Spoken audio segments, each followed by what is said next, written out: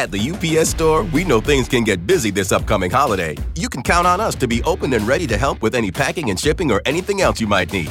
Is there anything you can't do? Actually, I don't have a good singing voice. The UPS... Nope. But our certified packing experts can pack and ship just about anything. At least that's good. Your local, the everything you need to be unstoppable store. The UPS Store. Be unstoppable. The UPS Store locations are independently owned. Product services, pricing, and hours may vary. See Center for details.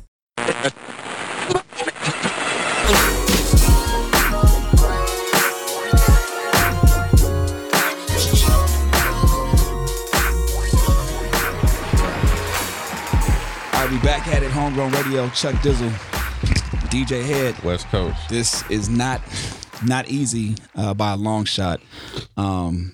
First and foremost, let me just go on and say rest in peace to the homegrown homie Nipsey Hussle, who was unfortunately shot in front of the Marathon store of all places and passed away a few days back. And in the building with us right now, we got some people that you've heard on the podcast before. And we just wanted to bring them back, man, just to talk some LA shit. And this is probably, we'll end up, no probably about it. It will be an emotional show. But we got to definitely represent for the homegrown homie Nipsey Hussle. We got Bryan Sallis, who is, you've seen him around. He's the manager to myself and DJ Head. And just a staple in this LA shit. And just, always around. So he definitely, out of the 8 years of us being connected, said he wanted to pop up on the podcast and talk some shit and say what he had to say, speak his piece on behalf of Nipsey Hussle and a lot of other things. And one of our homegrown homegirls, Day zero. Devi Brown, who you all know, radio personality, TV personality, media expert, homegirl, friend, West Coast advocate. Man, I mean, she's been down 10 toes down since, like you said, day zero, and we're all just still trying to make sense of this situation, this senselessness. I'm gonna ask you, Dev, just like I asked Sallis, man, how are you feeling? How are you doing?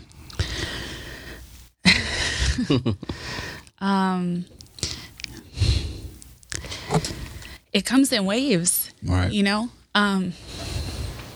It comes in waves. Like, the past few days I've been at home, and it's like, life is still happening, right? Yeah. Like, I have a baby, I have a young child. You have businesses, you have different things you're working on, and you're trying as best you can to stay afloat. Yeah.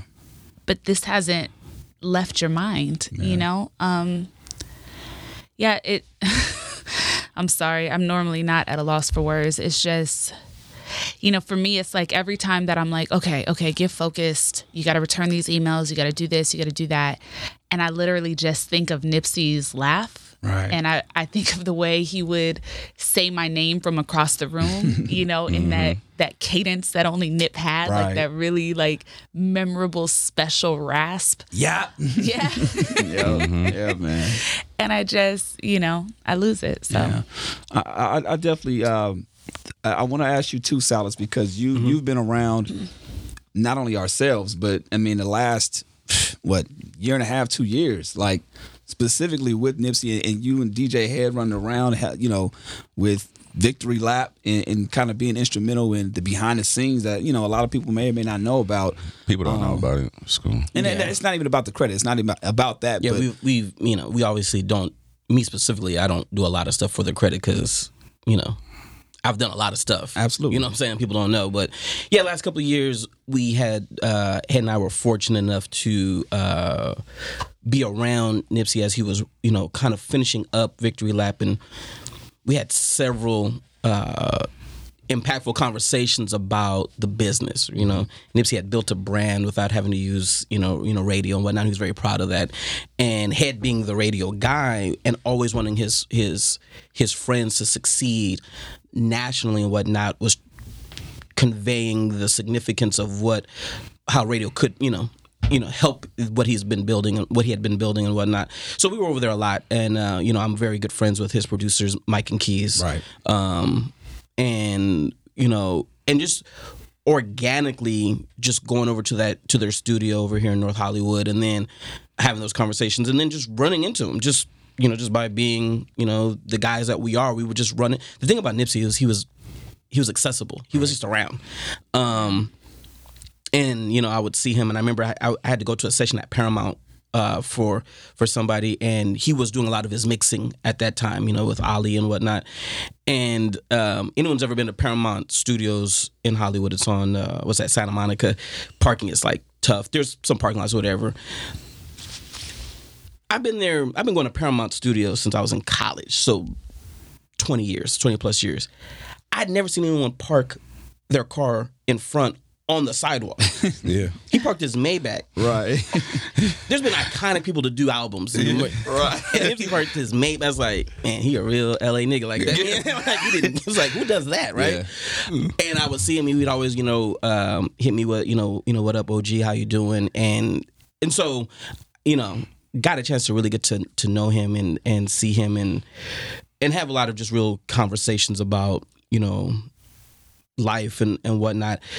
This has definitely been a very, difficult last few days, to say the least. Yeah, I just, like you said, Dev, it comes in waves, man. Yeah. Like when news broke, obviously, and we'll get into what everybody was doing, but myself personally, like I had to come up to the station. Me and Head, just full disclosure, man. We talked about it before. When we finished our homegrown show, I tracked overnights for Monday.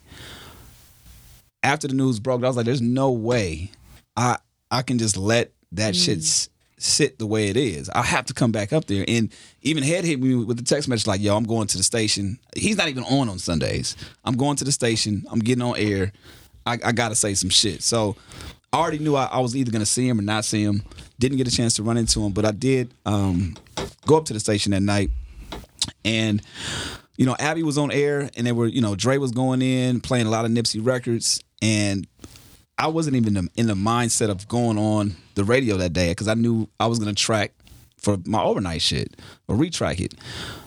I left my computer, left my headphones at home, so I'm like, damn, Abby, you got some extra headphones? She was like, yeah, here's some. You want to go up right now? Totally caught off guard, but I'm like, I got to do it. I'll go on a little bit earlier. Got to at least say something. And when she just asked me how are you? I broke down. Like, I'm not going to even lie. Like, I wasn't expecting. And the thing that hit me the hardest, and I said it on air and I'll say it again, man, it's just that we love Nipsey, right? As a friend. We loved him as an artist, an LA staple, an icon. What he did for the community, far phenomenal, right? But all I can think about is his kids, man. Like God. Y'all, so I'm the only one here with no kids, right? And it was like, even for me, I was more or less, I was thinking, because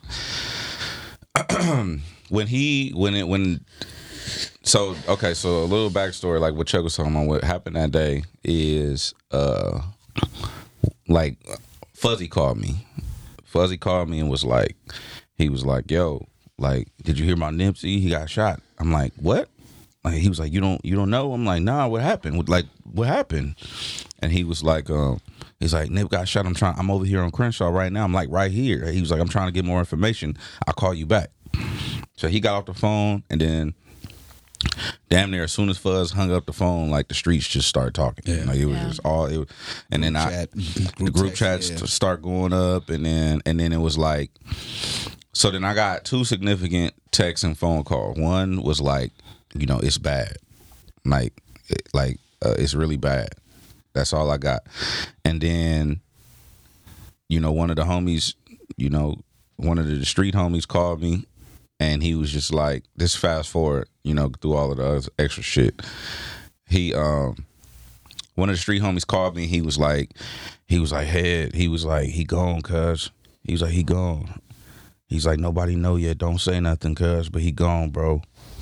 And I was just like, fuck. And I don't know. I was just like, and this is in the flurry of like you said, text messages and social media and what people don't understand about like people like ourselves that are so connected to this is that you see all of these rumors and things that pop up, and you wanna I don't even know what emotion it is as far as maybe wanting to save it or just clarify certain shit, but when you get resourceful information like that, you gotta hold back. Right. Yeah. So you see and hear everything, and the thing is, I was told in confidence, like ahead of time. Exactly. And you know, one thing people know about me, like I don't betray that. So it was just like I had to just hold that shit in, and it was fucked up because like I didn't really talk to my phone. Obviously, everybody's phone in LA started blowing up. Yeah. But I was really only talking to 3 people because it was just like, I don't know, like me and Dev talked, and she was like, I don't know what's going on. You gotta keep me in and let me know what's going on. Where is he at? Where can we, like, where's the house? Like, what, like, you know what I'm saying? And so I was talking to Dev, I was talking to Charlemagne because he wanted information because he didn't want the narrative to be fucked up. Right. And, obviously his voice is powerful. So, and Big Boy, because me and him know some of the same people. Yeah. And he was getting the same information and phone calls as I was getting.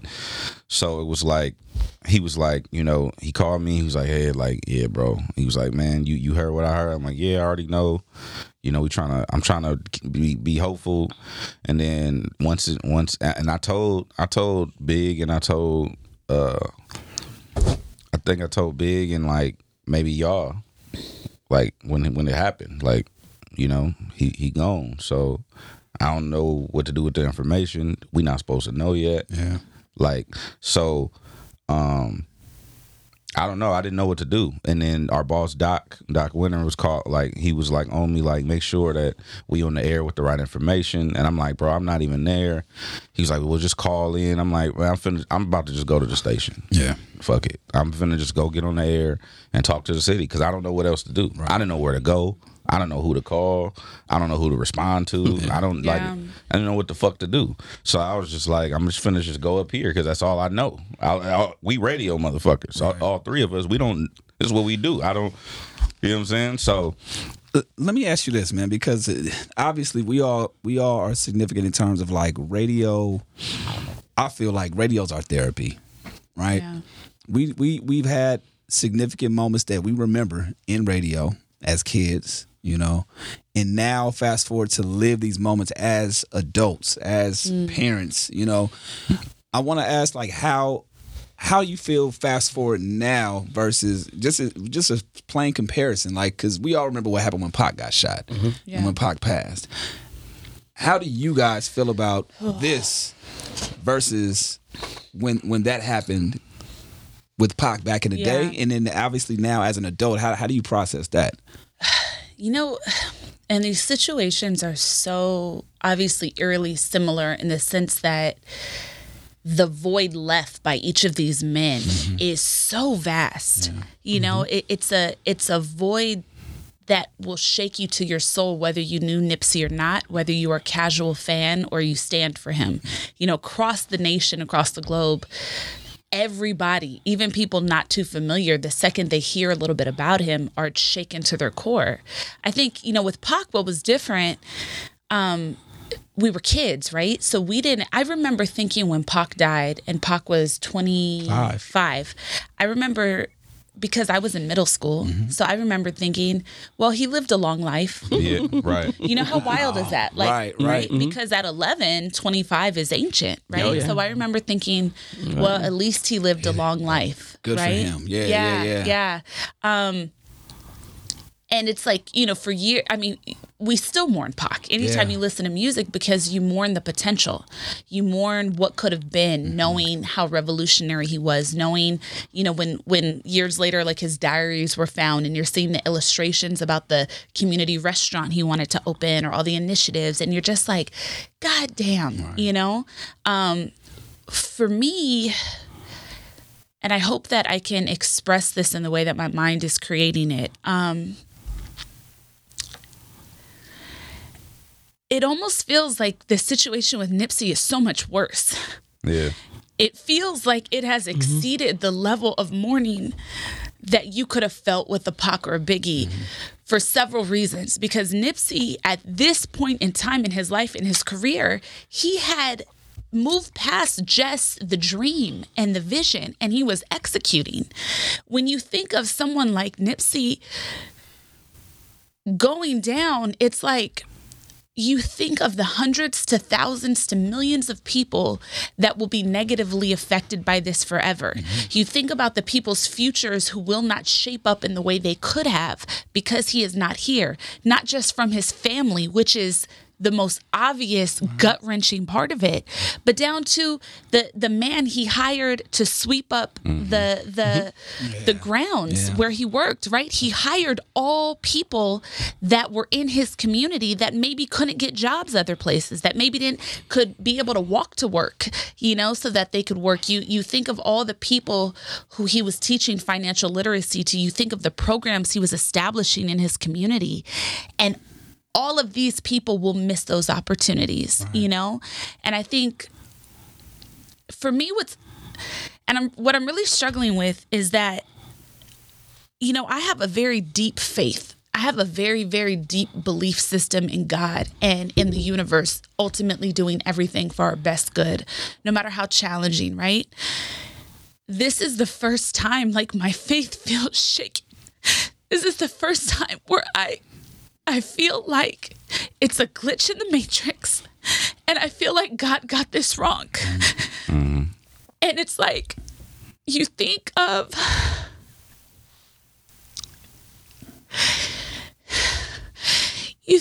the cruelty within which Nipsey left this earth, and it's infuriating, because he was killed by his community, in his community, in front of the place he built for his community. The level of wrong this is so out of my normal wheelhouse to compute, right? Yeah. When you think of gun-related violence, this significant, not that it's right, but usually the circumstance will always allow you to make rational sense of it. Well, wrong place, wrong time. Well, he was trying to keep 1 foot in, 1 foot out. This was not that. None of those things. This was a bum-ass loser. Someone who had absolutely no value of life because they didn't love themselves, because they hate themselves, that harmed someone so valuable to the world because of their own shame, because of their own hate. The thought to me of Nipsey leaving this earth at the hands of someone who hated him is extremely difficult to reconcile. And it really shakes your faith in, everybody in this room is involved in their community. Everybody in this room has achieved success and has a desire to share that, has a desire to be of service, right? Yeah. This makes you tighten up at wanting to do that. Because if the guy that was literally giving the world the best that he had to offer was done like this, it's like, what message is that saying? It just, number one, it makes you paranoid. It makes you want to protect yourself. And it makes you say, man, F this. I want to wipe my hands. And of course, we can't do that.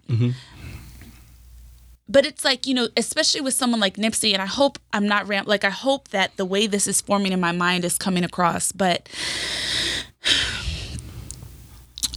with somebody like Nipsey, who is so respected, who is so certified, right? Something like this could never happen in the laws of street and in the laws of basic rationale, right? For someone to even flick him on the shoulder, right? You would have to have a certain level of protocol that took place before something like that could happen. And it would never happen. This brings into play all of the uncontrollables about life, right? The variables. All of the variables, all of the things that no matter how good you live, no matter how well respected you are, no matter how protected you are, these are the variables that can't be accounted for. A rogue loser, right? A rogue bum. Yeah. Someone that does not value life and has no respect for rational thought and action. this is the only way something like this could have happened. That's terrifying. Yeah, absolutely. And the crazy part about it, what you're saying, I think is what we're all feeling. Like, I can't even put in sentences sometimes, like, and you guys all know me, I'm the positive. I find something great in every situation, no matter how negative it is. But this is the first time, like you said, in a while, or that I can really think of that I don't have anything. I don't have anything to say, well, you know what?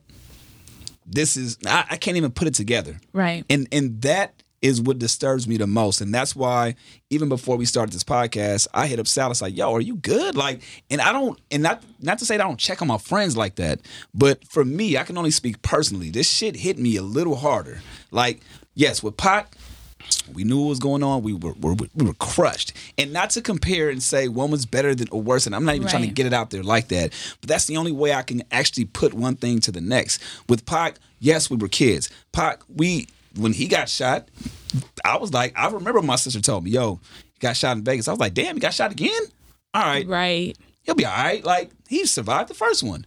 And then what made it different is the fact that he survived 7 days or 6 days, died on the 7th. Mm-hmm. So we all had a sense of, okay, it's going to happen again. He'll be all right. And when he died, of course, we were crushed. But again, like you said, he was wrong situation. Yeah. He got in a fight in MGM Grand. So we were able to put those 2 or 3 things together and you were able to see cause leading to action. Exactly. Not that it was okay. Not that it was okay. But you were able to say, okay, well, this happened, this happened, and ultimately that led to this. Right. But then with this, and you know, I don't know if this is 100% accurate, but as of this recording, this is what TMZ reported. It's that Nipsey was only at the store without protection on a Sunday because he was getting clothes for his friend that just got out of jail. Wow. That apparently, and again, this is just, you know, the facts that I've read. I don't know the true validity, but, you know, apparently someone he knew had done 20 years, had got out. Nipsey wanted him to be fresh. He wanted to give him a ton of gear for his new start, and so that he could be fresh when he goes sees his family. So nobody knew. At the UPS Store, we know things can get busy this upcoming holiday. You can count on us to be open and ready to help with any packing and shipping or anything else you might need. Is there anything you can't do? Actually, I don't have a good singing voice. The UPS... Nope. But our certified packing experts can pack and ship just about anything. At least that's good. Your local, the everything you need to be unstoppable store, the UPS Store. Be unstoppable. The UPS Store locations are independently owned. Product services, pricing, and hours may vary. See Center for details. That he was not even at home. Damn. You know, and he went up there, met dude up there with apparently his nephew to open the shop and be like, go get what you want. Get what you need. Like, get fresh. Right. Because that was the question that I think a lot of people had. Like, yo, why wasn't he protected? Or why? Right. But that and then it's like to leave the earth when you are doing a good service. A good service. Like, well, the thing about life is a lot of it doesn't make sense, which is why some people struggle with religion and whatnot, and that's a whole nother conversation for another day. But a lot of it just doesn't make sense, the whys, right? We always say, why did this happen? Why did that happen? The randomness of him going on a Sunday when his brother wouldn't be there and such, and his normal people that he rolls with weren't with him because he was doing something out of the normal. But who figures that they can't go to their own store where they own the actual shopping center? Right. Yeah. You know what I'm saying? Like, I should be able to go to what I own by myself or, whatever, and just do whatever I need to do real quick.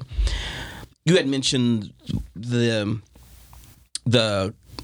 Pac, the relationship to what we experienced with Pac to the relationship to what we're experiencing with Nipsey. I'm older, so I was a freshman in college. Mm-hmm. You know what I'm saying? I just started, because it was in September, right? So I'm 4 or 5 days into, college and whatnot when Pac was shot and then later, passed. So I was, I had a little different, perspective on it. But one of the things that when we look back on Pac, right, one of his iconic interviews is when he talks about being the person that maybe sparks, right? Right.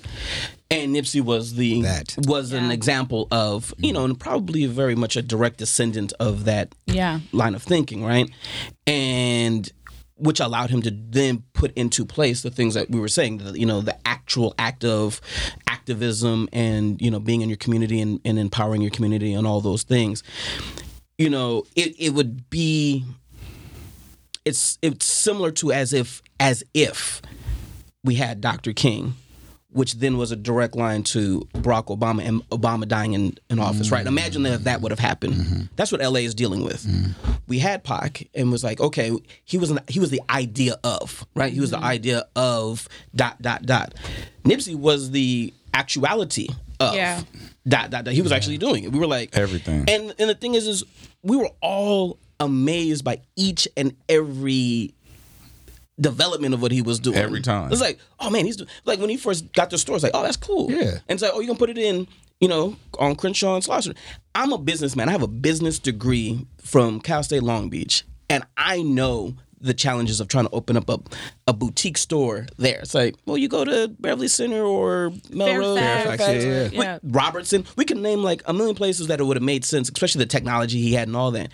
He's like, no, I'm gonna put it over there. I'm like, next to the Master Burger, like, but that's what was important to him. Yeah. And then when we went, we were there for the grand opening, and let's just talk about what that day was like when they shut down Slauson and whatnot. We saw thousands of people show up peacefully. Yeah.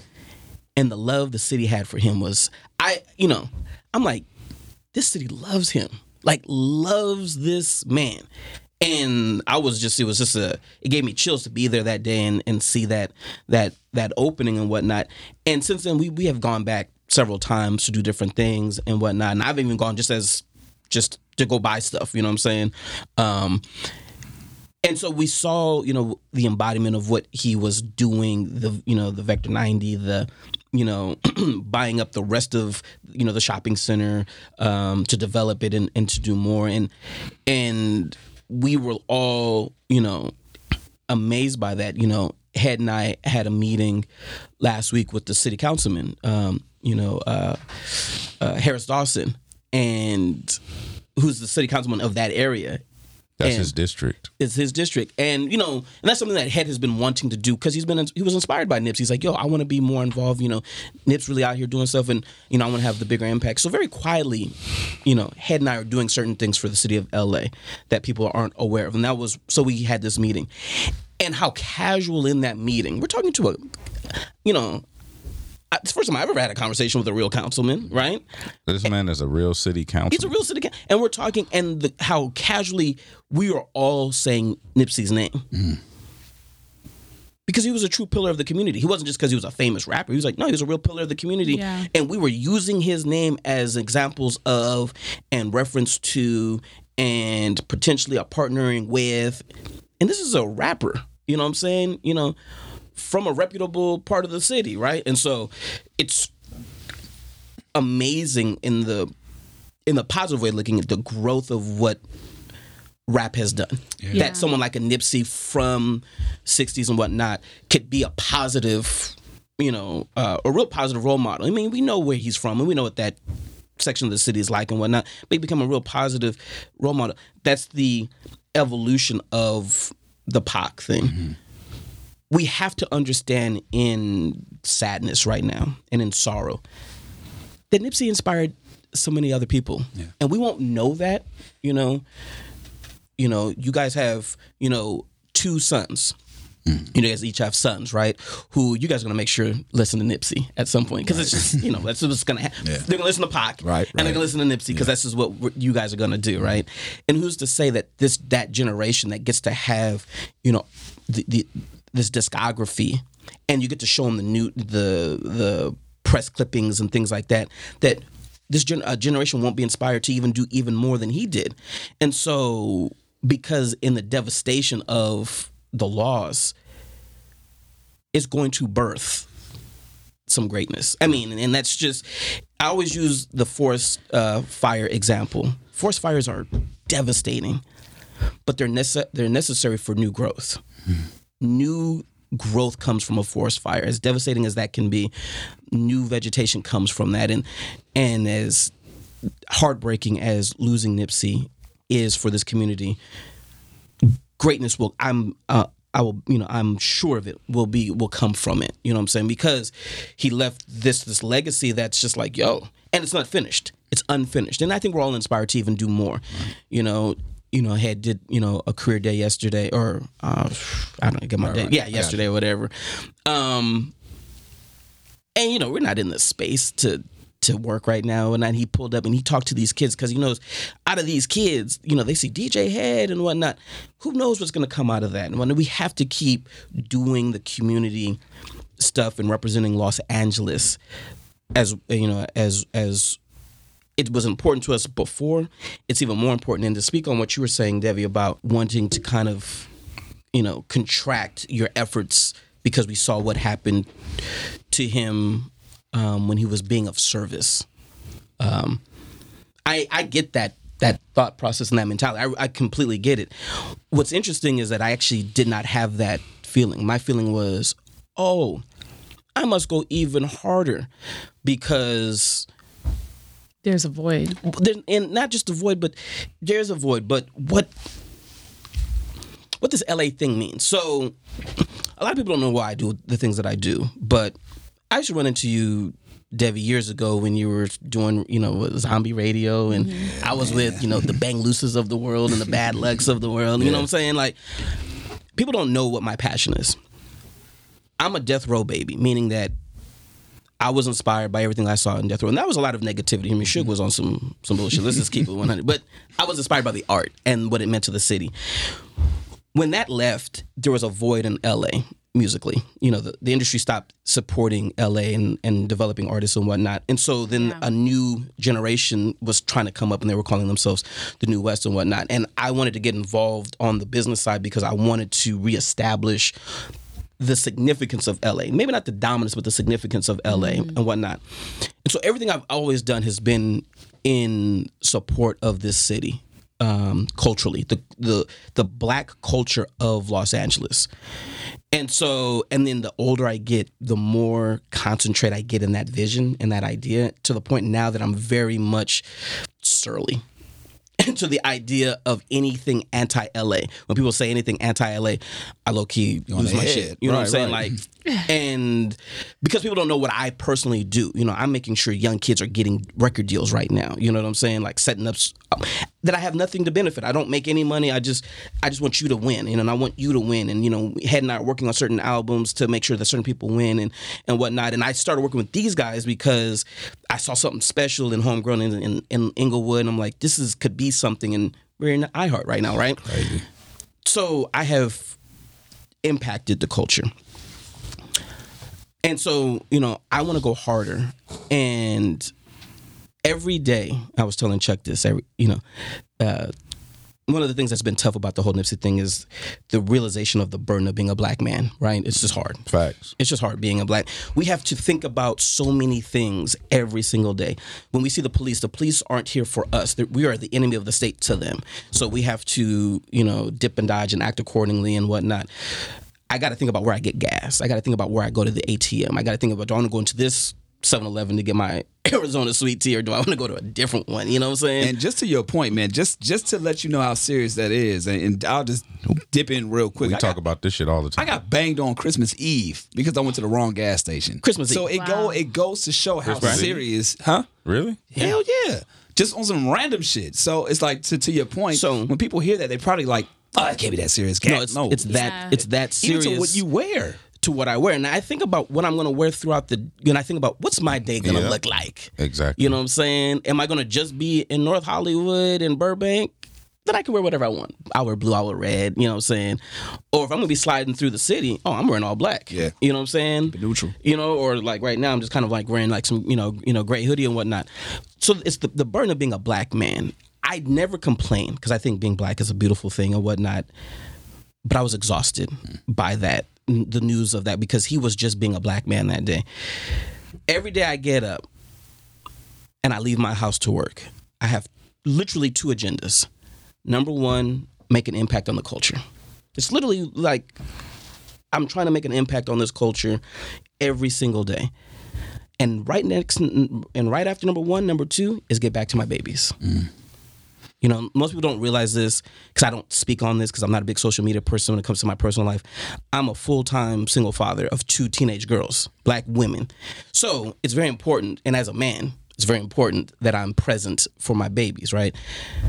But it's not easy being a black man out here. You saw what happened to Nip. He was just trying to help the homie out, reportedly and whatnot. And, you know, the randomness of being black in LA, unfortunately, you know, became a reality to him. And so in the aftermath, I mean, I've needed a couple of days to process things that I haven't gone as hard. I was telling Chuck earlier, like, I've been working, but I've been just turning in my assignments, hitting this email, hitting this text. Right. Yeah. You know, I haven't been doing any of my extra credit. Every day I do extra credit. Every single day I do extra credit. You know what I'm saying? I've done no extra credit the last few days. Yeah. Today is one, because you guys are doing the podcast. Like, you know what? No, this is important, and I'll be fine. And you know, the rest of, you know, going forward. But I have to go harder. I have to go hard. I have to make sure that there's an infrastructure in place, a better infrastructure in place, that we can groom the next Nipsey, and he doesn't have to wait 10 or so years to get his opportunity to get an Atlantic, you know, record deal and whatnot, and he can, you know, make his impact a little sooner and get to a national prominence faster. That comes with an infrastructure of the business of what we do, the business of our culture. So I have to go harder. But man, I admit the last couple of days have been very challenging. I think I want to ask you a question real quick, Ed, because you were on air the other day, and this is the first time that I've known you for about 15 years. And this is the first time that I've actually seen you strike a chord and emotionally speak about some situations that took place. They had a vigil, and we all went out there. Yeah. There's been a lot of vigils that took place, but immediately the day after, within 24 hours, we were all out there, foot to the grounds, and just to be there. You didn't plan on being there, Dev. I didn't plan on being there. Head, I know you didn't plan on being there, but we all were I didn't want to go. Pulled there just to be in the moment of what was going on, right? Later that night, after we left, some things happened, and the news reported that some shots were fired, people were stabbed, and you made it a point to hop on air and kind of voice your opinion. I want to ask you, why was that such an emotional thing for you? Because I've seen you. You've taken fades, right? You've gotten your ass beat. Yeah. You've gotten an accident, damn near killed, and just for LA or for homegrown and for the homies, you take it on the chin and you keep on pushing as what I call you as a robot. Like, you don't really show any emotion. So why did that strike a chord for you to speak on that so publicly about Nip, the Marathon store, and what the news had reported? I think because, well, for one, I don't like I got a real problem with I have a real problem with bullshit, I guess you could say. Like, I don't like bullshit. Like, that's why I'm like the way I am. Like, that's why people be like, oh, you a robot, I'm a straight shooter. I just tell it like it is because I don't like the fluff. I don't like the bullshit. I don't like false narratives. I don't like that shit. And I don't like it when it's directed at me, because it's like a false narrative can really damage somebody's fucking shit. It's like somebody accused you of rape or something. That could ruin your career in the court of public opinion with no facts. You know what I'm saying? So when people start putting false facts out there and it's like and parading that shit as like, this is what happened, it's like, that's not what happened. And so, like, I don't like that shit. And then now something did happen. There was like a little fight or something, which tensions are, you know, emotions and tensions are high. Like, I expect that kind of stuff to happen. The stampede and stuff was unfortunate, but or if that's what they want to call it or whatever. But what really made me mad was I didn't like how people was acting. Like, it's like one of the homies used to say, "Who raised you?" You know what I'm saying? Like, who fucking raised you? Like, I don't give a fuck where you from. Like, you can be from this hood, that hood. You could be from a third world country. You could be from fucking any gang. You could be anything. You could have been raised by fucking animals. Respect is universal. Yeah. Respect is universal. And you understand when somebody is being disrespectful. You understand when somebody is not respecting something that's happening right now. Nipsey was murdered. Like, that's what happened. Like, he wasn't like, I don't like that gun down shit. I don't like he was killed. Nipsey was murdered. You know what I'm saying? In cold blood, first degree murder. That's what happened to Nipsey. And so for people to be like making it about them and and going up there and with entitlement and like and just acting a fucking fool. Like, and I think I might have cursed on the air for the first time. For sure, edit it out for social media. Yeah, I might have cursed on the air. You know, I didn't mean to. Hey, you know, It happens. It's just words. Right. And there's a dump button too that people don't. Yeah, I don't remember honestly, but I think like for me it was just because Nip was like somebody that I look up to, even though like he was somebody I looked up to in the sense that he was a man. Mm-hmm. Like he was like it's like three people. Like obviously I didn't have a dad, right? Like around me like that. So there's like about 3 to 4 people in my life that I look to as like that's some man shit. Mm-hmm. I fuck with that. You know what I'm saying? What he did and what he stood for and what he pushed was some man shit. Fuck cripping, fuck gangbanging, fuck West Coast, fuck LA. What he represented was some man shit. And it was like, because when I see certain things, like I saw some tweets and I saw some posts and shit like that, and to me it was just disrespectful. It was just disrespectful, and now I kind of feel like Sallis, like I'm on some shit where like disrespect will no longer be tolerated. No longer. Disrespect will no longer be tolerated, not on my watch. And I'm not saying everybody know I'm not from no hood. I don't have no big homies to report to. I'm not from a gang. I'm not tough. I don't want to fight. I will call the police on you. Yeah. You know what I'm saying? I'm not on no street shit at all. But just to let you know, it's whatever at this point, because it's like anytime you able to murder a man in cold blood, right? In his community, in front of somewhere that he built for the community, to be murdered by the community. Yeah. Right? And then for people to not respect like his legacy, his life, don't respect this man, what he stood for, it was like that. I just had enough. Now, let's be clear, man. And we've said it a couple of times too. And Dev, to your point, this is a loser in the community.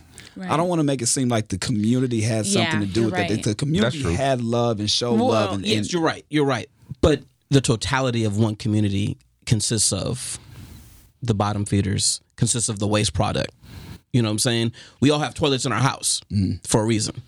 You know what I'm saying?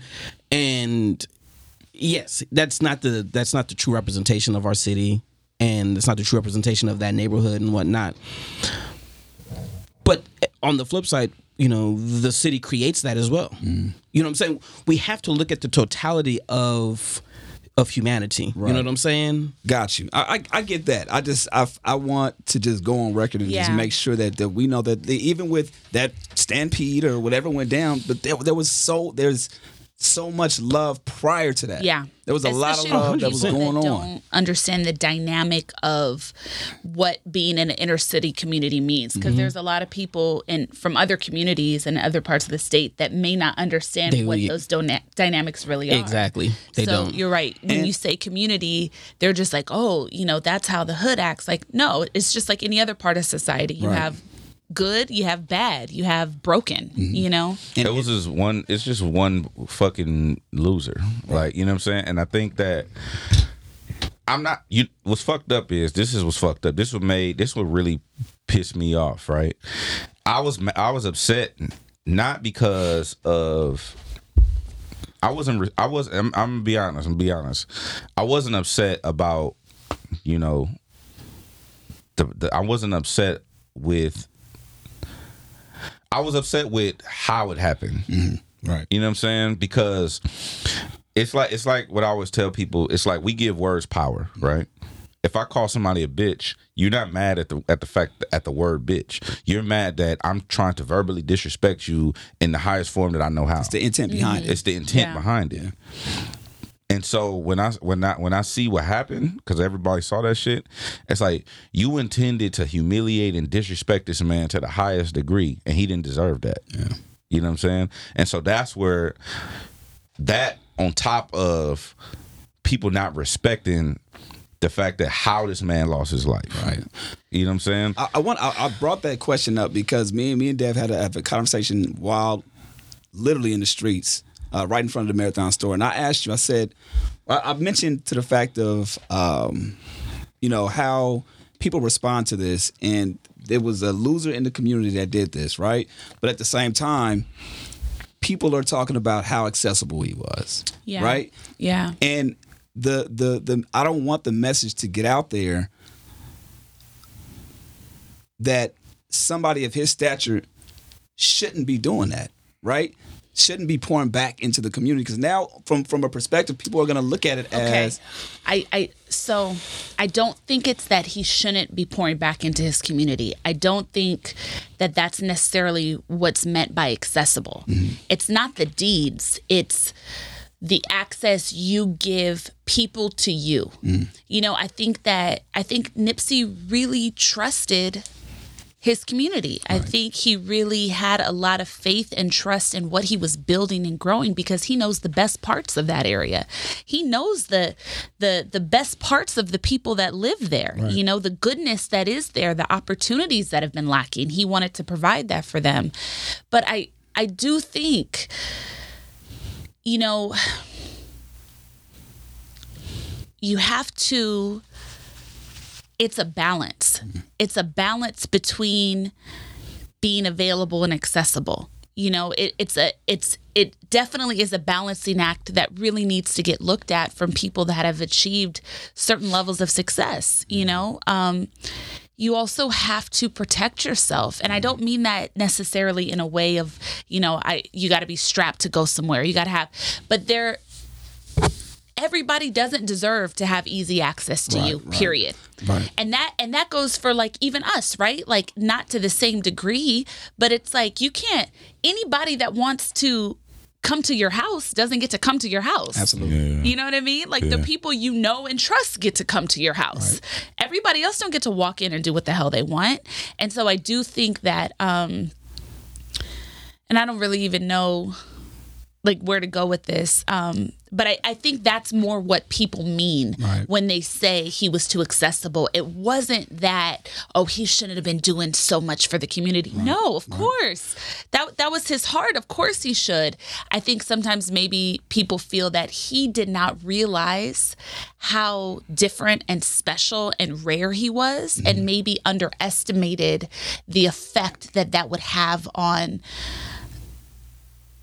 bums, right? On broken people, on someone like that man. Yeah. The effect of seeing his greatness. He was using his greatness and his accessibility so that people could have something to aspire to and know that it was in reach. Right. But there's always the yin and the yang. There was that. There was the people that felt that and did that. And then you also get the flip side of it, the people that, why not me? Yeah, I think my response was directly to people, because I, again, got a lot of texts, a lot of calls, and some of the conversations that I was having with people was see, if he didn't do it on Lawson and Crenshaw, and that, I think that was more or less my point, is how because the way I responded to it is well, who the fuck else would build his own community?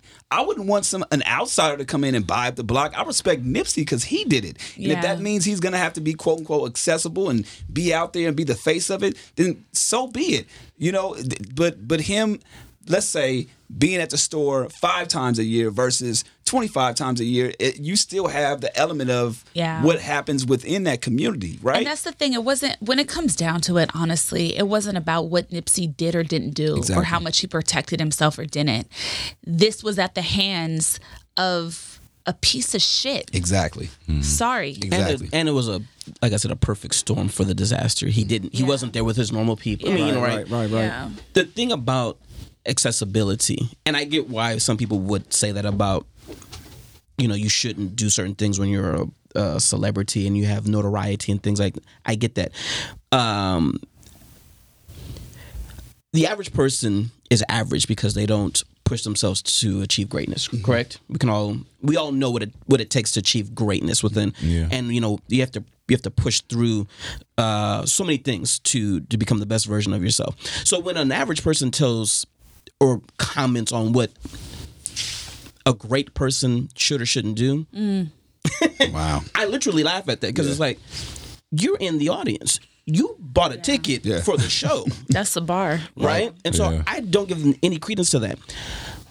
You know, me and Head will go anywhere in the city. It'll just be me and him. We'll go to the east side.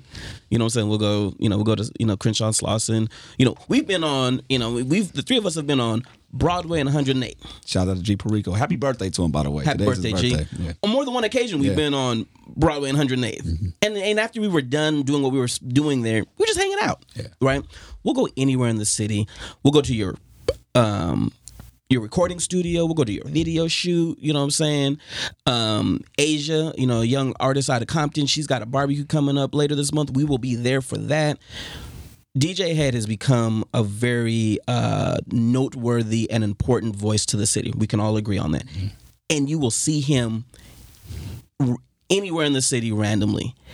And that's not going to change. I know him well enough that I can say this right now. That's not going to change. He's going to be as accessible, if not even more accessible, because the importance of what that means to the city and the community. And so when random average people want to be of the peanut gallery and tell us what we should and should not do, whether it's invest in this or be here for that and whatnot, I literally do not listen to that. I just don't listen to that. And did I have my reservations about the economic business model of what Nipsey was doing at first? I was like, I don't know if I would have invested my money like that initially. But when I saw the vision, I'm like, oh, I see what he's doing. It's part of a portfolio of decisions. It's not just I'm going to have this one standalone thing. It's like, well, that's kind of it's a portfolio of financial decisions. Oh, I get that because I have an academic background to understand what he was doing.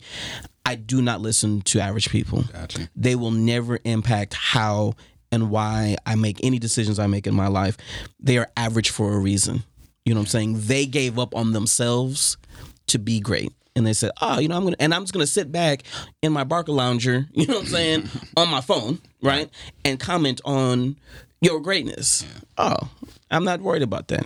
What I do want to wrap up with this, I definitely want to speak on the good things about Nipsey, right? Yeah. I want all of us to share a story, one of our favorite moments, whatever it may be, about Nipsey. I'll start off by just simply remembering the All Eyes on Me premiere, right? And by this time, I think I hadn't seen Nipsey in some time, like. It's been a minute or whatever. But I remember we were going to get credentials, and he had already gotten his passes. And he was booking across the street going towards where the entrance was. And I had to be like 500 feet away, right? And I'm going across the street. And I'm like, oh, there go Nipsey. Like, cool. He's with his crew or whatever, entourage or whatnot. And I don't know how he even knew to look in my direction. I don't even know if somebody was calling. I don't know what it was, but we locked eyes, and he was like, Chuck, what up? And I'm like, oh, shit. What's up? And mind you, I hadn't seen him in some time. So He's like, Chuck, what up? What's up? And I walked over there. You good? How everybody doing? They good? They straight? I'm like, yeah. And I'm thinking, and mind you, I honestly hadn't seen him since, I seen him running around, but I hadn't had like a real dialogue with him since like the K-Day days. So it had been some time. I'm like, he's not going to remember me. He'll know my face, but Chuck, what up? You good? Boom, boom, boom. Chopped it up and just bailed his way. And I'm like, damn. And then that was the same thing that happened when we were here real a couple of times. You know how crazy it is with drops and people have to do this, that, and the third. So he had a meeting.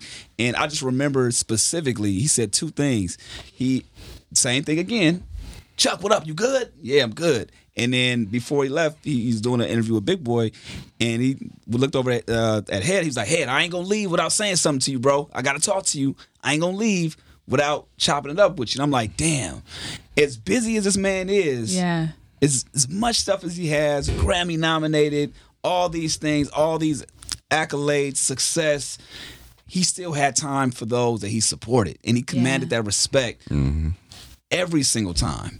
And I just, that's always going to stick with me. And that's something I just plan to implement in my life. Like, man, no matter what happens, what I do, what success I achieve, I'm always make sure that continues in my lifestyle. And I can definitely like use a piece of what I've seen from Nip, man. So, yeah. Oh, God. There's so much good stuff to choose from, man. So I have a couple things that I want to say. One, I just want to take a moment, especially with you here, Chuck, to remember Nipsey's start. Yeah. You think of like 12 years ago, you think of like the time of like Bullets Ain't Got No Name Volume 2, still my favorite project to date. I had to run it back early. Thank God Tidal got it on their playlist. I was on it. And you and I at that time were really a part of something very special. Yeah. I don't know how special we knew it to be in that moment, especially because we were just so young and we were trying to achieve things, and where we worked was a little cray-cray. Yeah, to say the least. But, at that time, you and me were super young radio personalities at K-Day. Yeah. And, our come up in radio and our rise directly coincided with the rise of West Coast music and with the rise of really significant people like Nipsey, like Kendrick, and there's many more to name, even in R&B, like Miguel. This was this time, this really special time that the resurgence of West Coast music as a nationally appreciated genre was coming back, And it was really a tight-knit moment, especially for the personalities like us that were plugged in to the underground hip-hop, right? That were at all of the shows, right? That were screaming New West, that were, we're at all of the tiny little shows in the middle of Long Beach, or the meetings. These venues that no one goes to, that held like 50 people to 75 people. And so that was the moment in time that Nipsey was coming out. And something that I remember really deeply and that I've been thinking a lot about is he used to come up to the station, right, with like Big U and Steve LaBelle, also come up by himself. Nipsey was very young. We're all the same age, pretty much, right? So, at that time, I think I was 21 or 22. So Nipsey was 21 or 22. And he would come to the station, and he was this brand new guy out of 60s, right? That had, really he had a mixtape that had come out, but he was just starting to make waves outside of his immediate neighborhood, right? And I just remember instantly knowing and understanding that he was special. Yeah. Instantly feeling and knowing that his type of sound was really an acquired taste, right? Yeah. It's not something that people were going to get nationally right away, but still knowing that and it's an acquired taste that I have to say that I loved. Yeah, right? That was my kind of sound. Right. So I was like, oh, this is the best thing that's ever happened. But even in knowing that he might have a little bit of a journey to achieving the level of success that he deserved and was working towards, you could feel the specialness seep out of him. Mm-hmm. There was a joy in him. There was a wisdom in him that you could feel. And even looking back at it and remembering some of our conversations and thinking of myself as a pretty deep and wise person, right? I was like, God damn, he was light years ahead of me. Man, he was light years ahead of me at that time. I've just learned some of the things that he was telling me in conversations in the last 5 to 6 years. That's true. Yeah. And he already had it inherently. So when I look back and I think about that really, really special space, I just remember him coming, just would randomly texting me and be like, yo, I'm about to roll up on you. Mm-hmm. Coming, walking into the station, sitting on my desk and playing music or just talking, and then being like, oh, I'm gonna take you to lunch, Devi. Yeah. We would go downstairs and we would walk up the street and we'd go sit at Fat Burger. Yep. Which is why it was so funny to me when I found out that he bought a Fat Burger, mm-hmm. because he just used to pop up on me to take me to lunch. Yeah. And we would go sit in that Fat Burger and talk about our dreams, and he would talk about his dreams. And, after Victory Lap dropped, I had hit him up, and I was really emotional when Victory Lap dropped. If you know me, I care really hard. Absolutely, yeah. I'm a sensitive soul. I'm an empath, you know? And so when I hear certain albums by people that I really mess with, that I remember from this time, it makes me emotional. I cried the first time I heard Damn. And the first time I heard Victory Lap, I cried tears of joy. And I remember hearing Dedication, and I just smiled and had tears coming down my face because I felt so excited for him. And I remember I hit him up and I was just like, yo, this is crazy. This is phenomenal. And I was like, this body of work is perfect. This is your moment. I'm so happy. And he was just like, yo, I love you, sis. Like, you are a real one. You've been a real one. You get it. You understand. Like, my entire soul is in this project. This is what I've been working for. And I just remember feeling this level of just deep enthusiasm and happiness for him, because this year was the year that this marathon was about. Oh my God. You know, like this year, like him getting nominated for a Grammy. Yeah. Album. Yeah. This was the moment that all of these years of knowing him was about. And no matter, you know, I think a lot of his fans, a lot of people see him and see what he accomplished, and you never think he missed a step, right? Because he was always on an upward climb. But I think people don't understand really how difficult that climb was, because he had such a poise about him and such a larger vision. He was not an easily defeated person. But that's hard. You have a very specific sound, a very rare sound that even your own city can't play that much up until Victory Lap, right? That's hard. Like, you have to daily keep pouring into yourself to feel motivated and understand your larger vision of what you want to accomplish on a community level outside of the fame. And it was only in this last handful of years that he was getting the recognition that he had deserved, and he was getting the recognition from his predecessors that he deserved. You know, when you see Jay-Z showing him respect, when you see Puff showing him respect, when you see a lot of the icons that he grew up on showing him respect. And so, you know, it just, I mean, that's the part that's sticking with me as the hardest, is just seeing that this moment was so special. But really pulling on the memories that we have from him is just all I keep thinking of. Specifically, you know, obviously, like, I have seen and talked to Nip so many times in the last 10 years, right? But those early moments, those first couple of years at K-Day, of him just being, of all of us just being kids, and him just being a big dreamer and having this music, it sticks with me so deeply. And it's the thing that I've really been holding on to, and also the thing that has been making it really hurt a lot. But also, really quick, I wanted to share this funny story that I just remembered. When we were at the memorial, when we went out to go to the Marathon store on Monday, we ran into Sylvan Marshall, and he tapped me. He nudged me. He was like, yo, Devi, you remember when you used to have to try to fight off the moms and the pastors to play his song? And I was like, what? And he was like, remember Hustle in the House? And I was like, yo, and instantly everything flooded back to me. We've seen so much and done so much in radio, right? There's so much music. So you don't remember all the specifics, but it brought back this memory, and I ended up Googling it, and I found this article that Nipsey spoke on about it. This is an article that came out in 2010. So Hustle in the House was the single from Bullets Ain't Got No Name, right? Hustle in the House was my favorite song. Loved it, from that project, and it's still in my top 3 favorite songs from Nipsey of all time, right?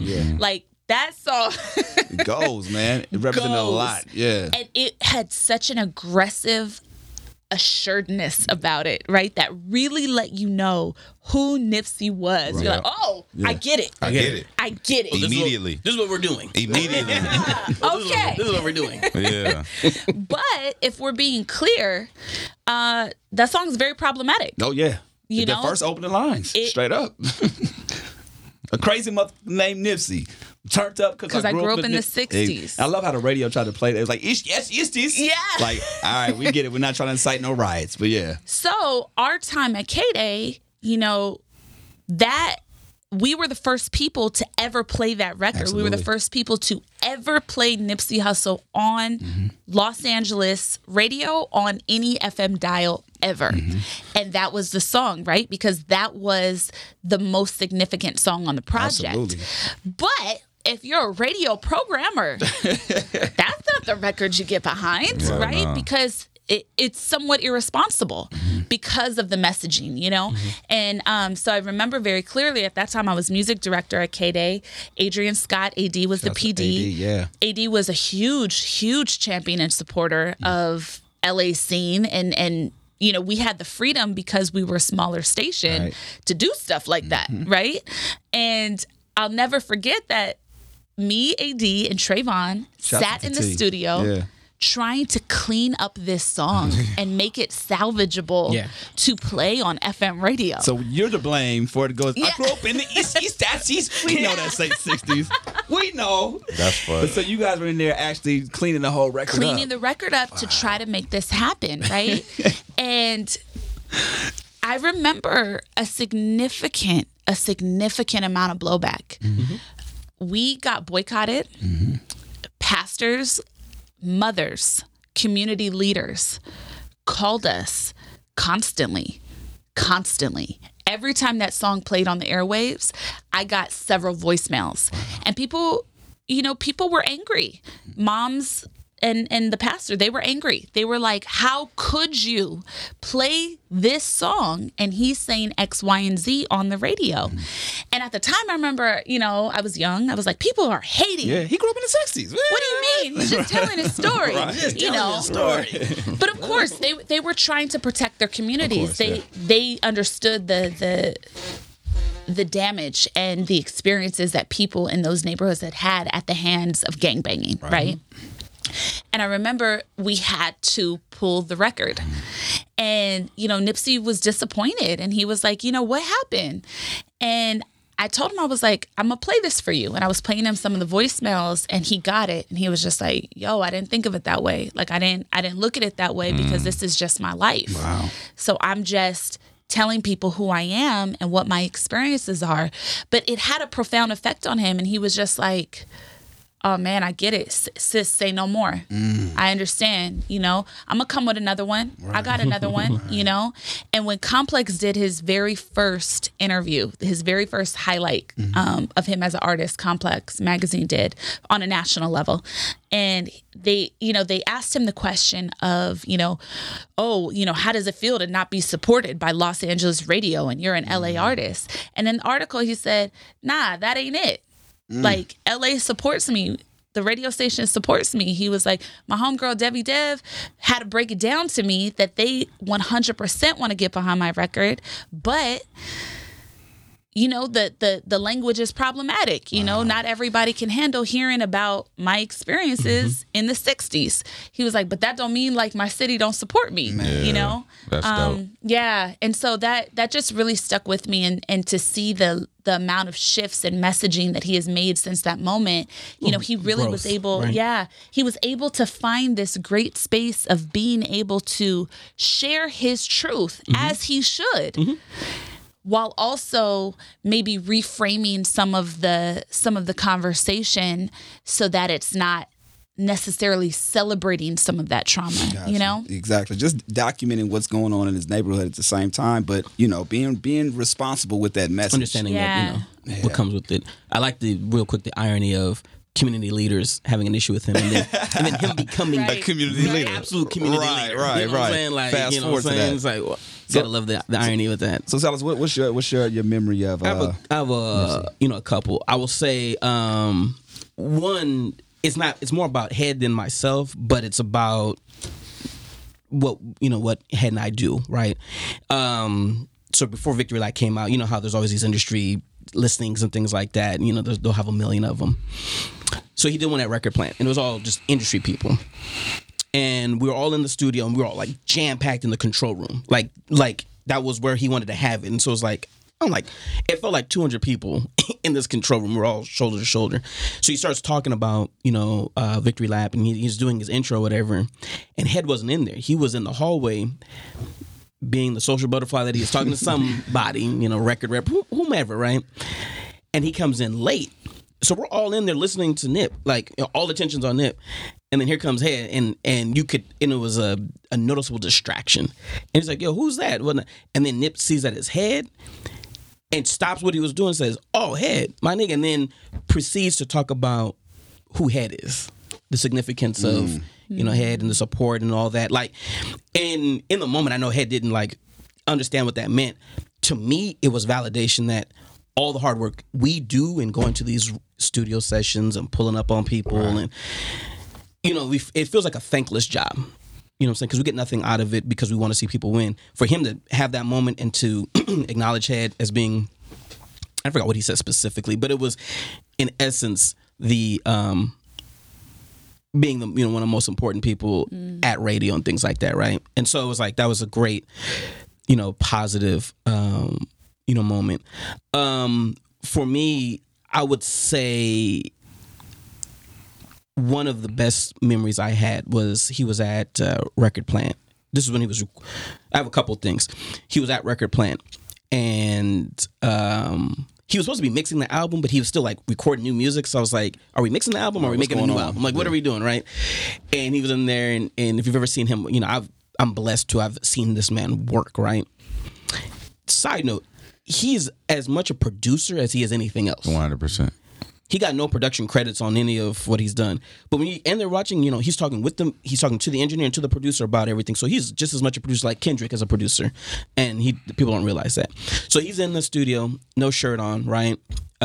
Smoking, cloud full of smoke and whatnot. And he's working, and you get to see the brilliance of how he can be socializing with the homies and producing the record at the same time and writing his record and writing his verse, because he's like kind of like writing it, but he's talking to you or talking to somebody and joking around or whatever, and then he'll be like, "Okay, I'm ready," and then go and you see him record, and to see the process. I'm a very big process person. I love the creative process, and to see the genius of his process was very much impacting me. My last memory that I have that I wanted to share was late last year, in preparation for his Grammy award campaign. You know how they have to campaign? Right. The recording industry had done a documentary with him, and there was a screening at the Soho House, and I was there and whatnot, and it was just like 50 or so people that was invited, and we got to see this documentary. It was dope and whatnot. It was about his show at SOB in New York. Afterwards, I went up, shook his hand. He said, "Oh, what's good?" He said, "Where's Head?" I said, this is when Head was already full timer. So I said, he's working. He said, "Oh, that's right. Congratulations on all that." He says, "Yo, I need you guys to pull up to the studio. We're working on some new music, and but I'm building my new space. So I'm gonna tap in. He always used to say, I'm gonna tap in. Right. I'm gonna tap in with you and have you guys pull up." Once again, another validation that the efforts of pulling up on people and imparting our 2 cents on their creative process was being recognized, because he understood. He was working towards being nominated for a Grammy in that moment, right? He was part of that process, and still wanted us to come pull up on him and hear the music and give him the feedback and things like that. And so he really appreciated his support, like you were saying. He understood who supported him, that it was real support, and he wanted to recognize it and validate it and appreciate the support. And so many artists, they get to a level of success or whatever, and they forget about everybody that contributed. All that, right. You know what I'm saying? Right. They're just, it's all about them, and I get it. The self-absorption of being a star. He was not that guy. He's like, no, this is everything. My last thing that I'll 2 things I want to finish with. One, I need to shout out Sade Jenkins, who's a good friend of us. She checked on us as far as our mental health. Yeah. That's important. That's very important. Also, I got to send my love to Brittany Bell. One Nipsey's publicist at Atlantic Records. She got there a week after he announced his partnership with Atlantic, and that was her first, project and whatnot. And I had many conversations with her about, hey, this is very important. This is important to the city. Don't fuck this up. And let me know how I or anyone else can help with anything. Right. Because this is important to the city. Nipsey didn't even realize some of those conversations because it's like, this has to work for the city. Like the city we need this win. And she became more than just his publicist, his little sister. She's as much, all money in as anybody else. And she's heartbroken, like we all are, but even more so. And so I want to, send my love out to her. The last thing I want to say about Nipsey is this. We saw, like you said, this journey and the ascension. It was a it was a steady ascension, but it had its challenges. And he dropped, successful project one after another, and was telling us that he had an album called Victory Lap coming. He'd been telling us for that for years, and worked on Victory Lap for the better part of 3 years. He delivered Victory Lap. It was an absolute success, and we all celebrated with him. And for that to be his final album, as heartbreaking as it is that we're not going to get any more, Nipsey Hussle music that he intended to give us, we celebrate with him the Victory Lap. We were there from the beginning, and we were there to cheer him on in his Victory Lap. And we need to take a moment and understand that the city, I don't care about anywhere else, we were there for him. Yeah. At all times. You know what I'm saying? And, we got to, we literally gave this man his roses while he was still alive. You know what I'm saying? Us as a city. I can't talk about anywhere else. Yeah. But we were there always talking about, that's dope, he's doing, you're great. And we would tell him to his face, his face, man, we really appreciate what you're doing. So the city represented with him and championed the Victory Lap with him. As he was making his Victory Lap, we were right there, rah, sis, boom, bam, him the whole entire time. And I think we should take comfort in that. Yeah. So, that's the last thing I want to say about Nipsey. I like how one of your memories included with him shirt being off. So, yeah, that was... Yeah. Well, if you always had his shirt off. He always had his shirt No, off. I mean, his shirt was off. It's like, why do we need the shirt off to record? All right, here, man. Going to give people, your memory of Nipsey. All right, so it's a couple things. One, anybody who know Nip personally know how he talk and know how he text. Yeah. Like you got the voice down and everything. It wouldn't be it would be YAP. Yeah. But what's crazy? He's so good at his voice. What's crazy is what people don't know is like he act like him. I look at him and Khaled the same way. They actually are two people that I know who text exactly like they talk. If that makes sense. Like I know I text sometimes. I'll say I'll curse a lot in person, but I don't curse a lot in text. Nip talks exactly like he texts. So I remember one morning he'd be up early as fuck for whatever reason. Like I don't know where he got that work ethic from, but he would just be up early. Probably because he got kids. That might be but it was like one morning I have insomnia, so like I was just up and I seen him posting. And so I just checked in. I was like, yo, what's up, bro? Like, you good? He's like, top of the top. Top of the top. Top of the top. Yeah. What's up, head? Like, hit me right back. And I'm just like, damn, this motherfucker's a machine. I just seen him last night promoting like he was out till 2 a.m. And so that's always stuck with me. It made me realize that my work ethic is validated in the sense how hard I go. Because, seeing somebody who's as successful as he is, I need to go harder. That's how I always looked at it. One of the other things that stood out to me was when Victory Lap was coming out. This is fast forward. I'm gonna go back in a second. When Victory Lap was coming out, I remember trying to like really advocate for Nip within the building. Like, bro, Nipsey is our guy. He's our guy. Like, I know Kendrick is our guy. Nipsey's our other guy. Yeah. Like, we got two guys. You know what I'm saying? And I was trying to, and Doc from the East Coast, our bosses, they not from here. So I was trying to explain to them the significance of who Nip, of who Nip is, what he means to the city, what he means to the culture, what he's doing for the community. And so when I knew how important Victory Lap, like Sallis was saying, we were all conspiring behind the scenes to make sure Victory Lap was a success. Like everybody was doing their part. And so I told Nip, like, hey, look, I'm finished how you pull up. Just pull up, bro. He's like, you sure? I'm like, yeah. So he literally, by himself, I mean, nobody was with him, literally. Came in by himself, straight from the gym. He's like, he had his workout clothes. You was here. Yep. And came straight in. And I said, look, I just took him to Doc's office. I said, look, bro, fuck the music. Just tell him everything. Go. Just tell him everything, bro. And Nip, being the wizard he is, broke down the whole shit. We got the Palladium for All-Star Weekend. We got billboards all over the city. We doing this. It's finna look crazy. Like, he painted the whole picture, and then that's what got Doc on board. Like, you know what? I'm fucking with you. Got a record? Yeah, Head forced me to make a record that DJs could play. Because like Sallis was talking about, all them studio sessions of me pulling up and I'm on his head like, bro, I understand what you do. Nip is like Dev was saying, Nip is an acquired taste. He makes luxury rap. That's what it is. Mm-hmm. It's not for everybody. It's luxury rap. It's boutique rap. That's why everything about Nip was so special, because it's boutique. You can't get it everywhere. It's not available at Walmart. You know what I'm saying? So he had the record with YG, and he was like, you know, this is the single. This is what we doing. I got this rap nigga shit. And so all that just to see me being able to support him at my job. Yeah. You know what I'm saying?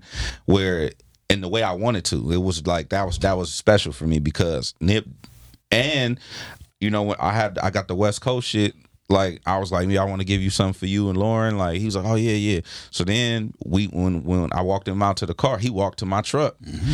And we dapped it up, and he was like, you know, I appreciate you. Like he shook my hand, and he held my hand. He was like he was like, I appreciate you, Head, like on some real shit. I was like, man, like I appreciate you, like, you know, I appreciate it.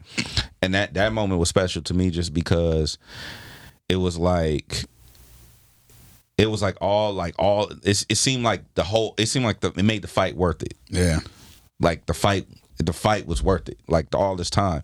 So to backtrack a little bit, the last two things is, one is I remember going to the studio, and this is like when I'm pressing Nip.